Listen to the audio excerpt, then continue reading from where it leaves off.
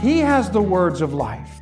Listen to His words, because it is only in listening to His words that you will have spiritual understanding, which leads to spiritual life.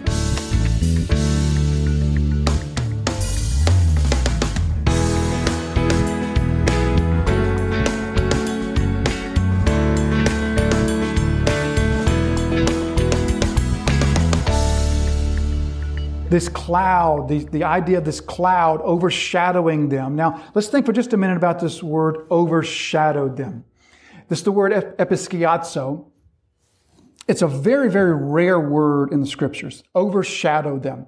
It comes from the root word skia in the Greek, which means shadow or shade. So, episkiazo means to cast a shadow over or to cast shade over. Now, when this word is used outside the Bible, it always means something negative, meaning to cast sort of a negative shadow. And you can sort of follow the meaning there, right? To cast a shadow over something. Like, for example, you and some friends go out for a nice dinner and you're having a nice time, but then somebody brings up some unpleasant topic and it casts a shadow over the whole time. That's the typical meaning. However, the writers of Scripture take this word and they use it very rarely, but they use it not negatively, but positively, to cast a shadow or to overshadow. So it's found a total of only 4 times in all the Scriptures. 4 times in all the Bible. It's found twice in the Greek translation of the Old Testament, the Septuagint. And in both of those instances, it's found in the same context. It's found in Exodus, in which we're told that the tabernacle or the tent of meeting was filled or overshadowed with the presence of God as God came and met with Moses. We find it again in 1 Kings in the same context, only now it's the temple. And the same thing, the Spirit of God overshadowed the temple or filled the temple, same word.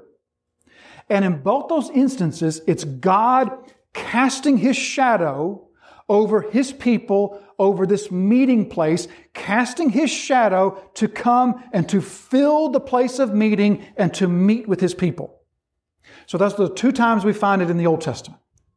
Then we come to the New Testament. We find the same word, of course, here, this overshadowing cloud, this cloud that overshadowed them or cast God's shadow over them.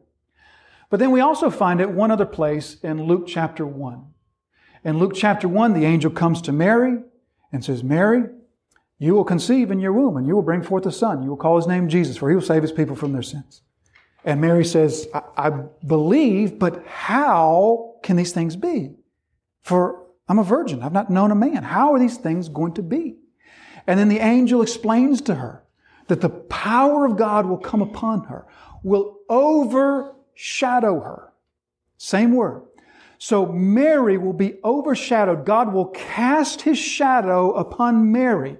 And the overcasting of God's shadow upon her will result in the Son of God coming to live in her womb. Coming to her, coming to His people through her womb. And so it's a powerful, powerful word that speaks of God coming and meeting with His people in such a way that the meeting results in life. Think of the life of the Savior that's brought to His people. Think of the life that's saved through the Savior on the cross.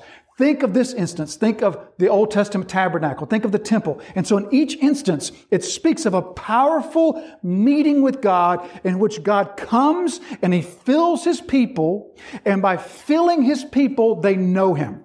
And that's the significance of the word that Peter is speaking to us here. Or Mark is speaking to us through Peter here. So this shadow, it overshadowed them. We'll come back to that a little bit later. And a voice came out of the cloud.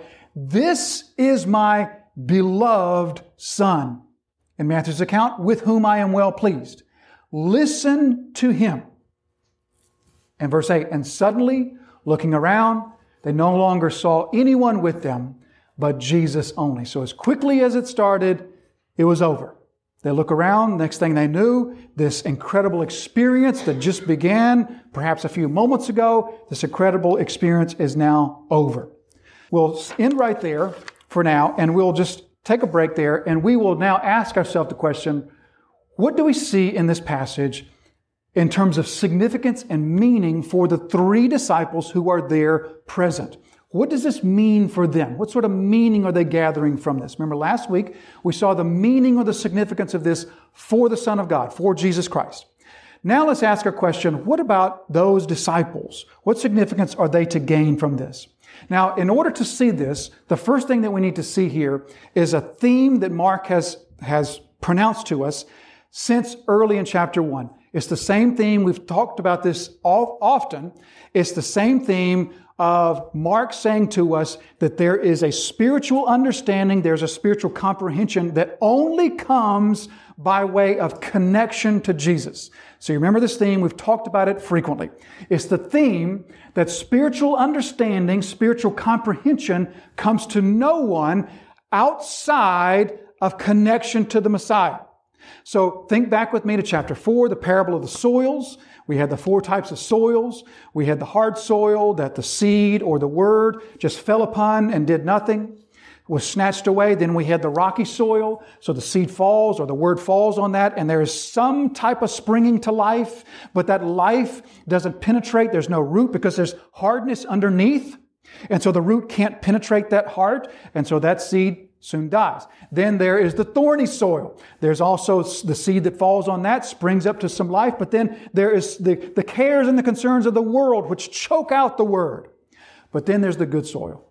The good soil, though that the sun comes out and the heat of the day comes out, nevertheless there is root that grows down in the soil, and there's spiritual comprehension, and there's life that comes from that. And then Jesus, after that parable, He then says, to you has been given the secret of the kingdom of God. To you has been given to know these things. So Jesus' point there is that your heart is the good soil, and to you has been given this gift of understanding the things of God.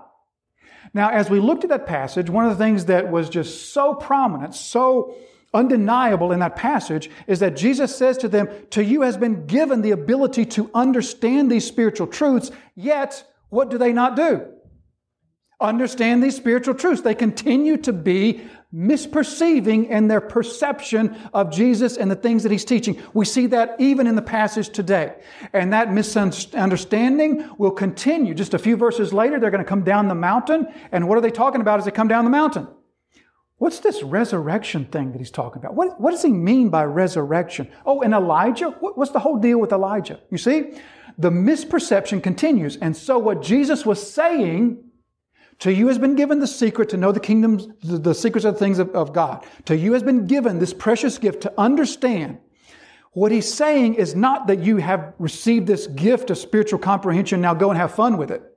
What He's saying is, by your connection to me, by your relation to me, through me, you will understand the things of the kingdom of God. Now, they're on the mountain. And who are they on the mountain with? Christ. And what's being shown to them? You see the same thing. The same thing. Attentiveness to Christ, listening to Christ. By virtue of that comes spiritual understanding, comes spiritual comprehension. One of the things that we didn't ask last week, I saved this question for this week, but one of the things that we didn't ponder last week was Elijah and Moses, in the sense of, how do they know him? Have you ever thought that? How did they know that was Moses and Elijah? They didn't follow them on social media. They didn't watch all their Moses' posts on Instagram. They didn't know what they looked like. They had no images or pictures of Moses, neither of Elijah. So how did they know it was Moses and Elijah? Well, there's a very important word. Did you notice it? There appeared. Did you notice that word? Appeared. In other words, the text does not require us to believe that Moses and Elijah were there physically. The text doesn't require that of us because they appeared with Christ. All right? Now, Elijah didn't die. Remember that story? But Moses did. So Moses died. His body was put in the grave. Where's Moses' resurrection body? He didn't have it yet because the resurrection hasn't occurred yet. So doesn't that make sense that Moses and Elijah aren't physically there, but they appear to them? almost like a vision. Jesus is real. Jesus, the incarnate Son of God, He's there in flesh and blood. But there appeared Moses and Elijah. And so kind of like a dream sort of state. You ever have those dreams where you know some piece of information or you know some person and you don't quite know how you know that?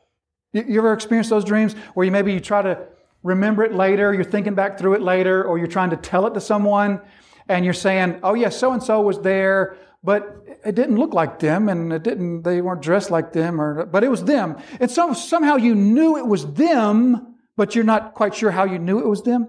I think that's what's happening here, is that there is an understanding that is passed to these three disciples of who they are, and that understanding came to them by way of Christ. And isn't that a fundamental theme of Mark's gospel? Only in connection to Messiah do we perceive these things. Only in relation to Messiah do we have spiritual perception. And right here on the mountain, here are these two figures that appear to them, and somehow they know. That's Moses and Elijah there. And so this theme of attentiveness to Christ and His words, and isn't that what the Father says? Listen to Him. He has the words of life. Listen to His words, because it is only in listening to His words that you will have spiritual understanding, which leads to spiritual life. This episode will make a dramatic impact on Peter's life. And Peter will return to this episode later to write about it in his second epistle, 2 Peter chapter 1. This is in your notes. Let's take a look at this together. So in 2 Peter chapter 1, here's what Peter says. For we did not follow cleverly devised myths when we made known to you the power and coming of our Lord Jesus Christ. In other words, Peter's not saying, we didn't come to you. He's writing to the churches. And he says, we didn't come to you telling you these clever myths and stuff. We told you what we experienced. We told you what we saw. We told you what we experienced in our life. And here's what we experienced. We were eyewitnesses of His majesty. Now he's going to go on and explain or refer to this instance. Verse 17, for when He received honor and glory from God the Father, and the voice was borne to Him by the majestic glory. See, this is this experience. And here's the words, this is my beloved Son with whom I'm well pleased.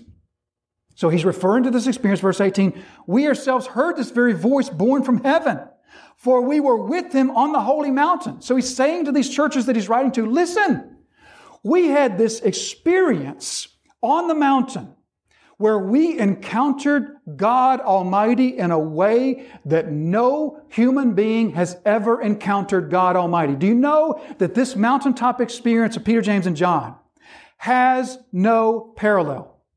There is no instance in all of human history in which people have encountered God in such a tangible way as this.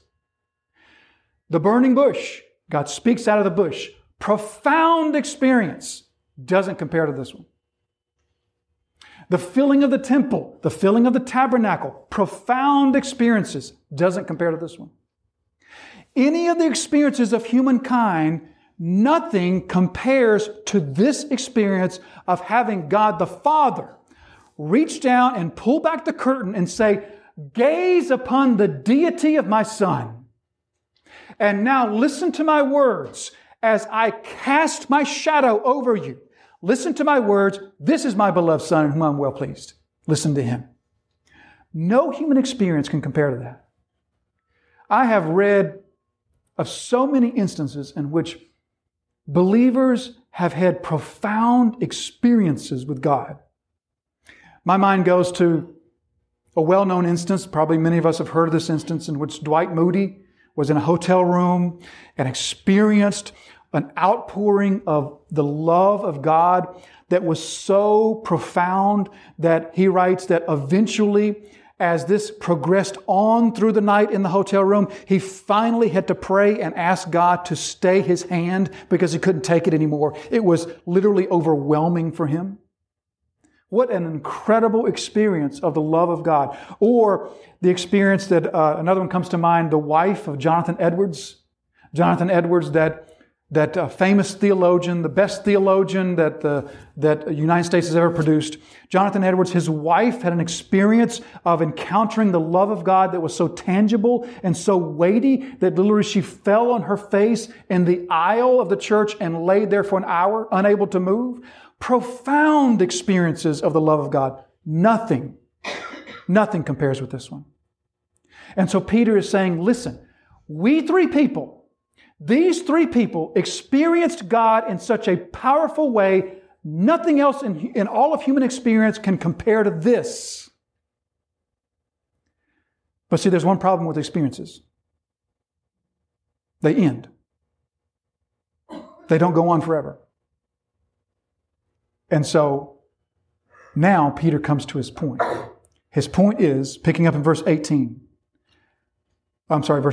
And we have the prophetic word more fully confirmed, to which you will do well to pay attention. Do you hear echoes there of listen to him?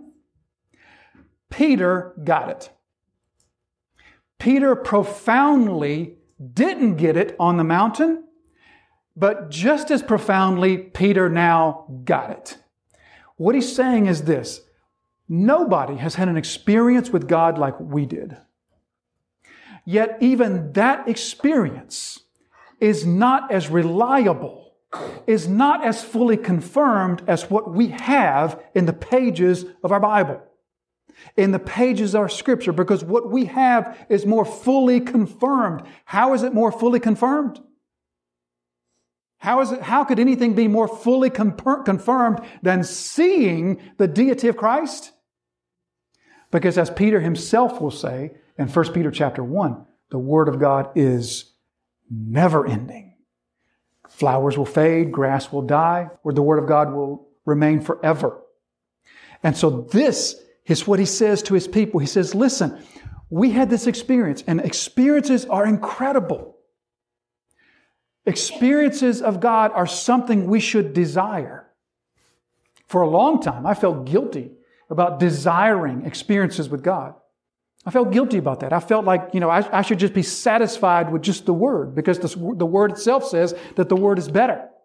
So why can't I just be satisfied with just the Word? But finally realized, no, we are right. We are right to desire experiences with God. Yet at the same time, Peter himself, the one who experienced above all human experiences of God, says to us, you've got something more solid. You've got something better. You have the written Word. Peter got this. He understood in attentiveness to Christ, in hearing His words, is how I gain perception, how I gain understanding.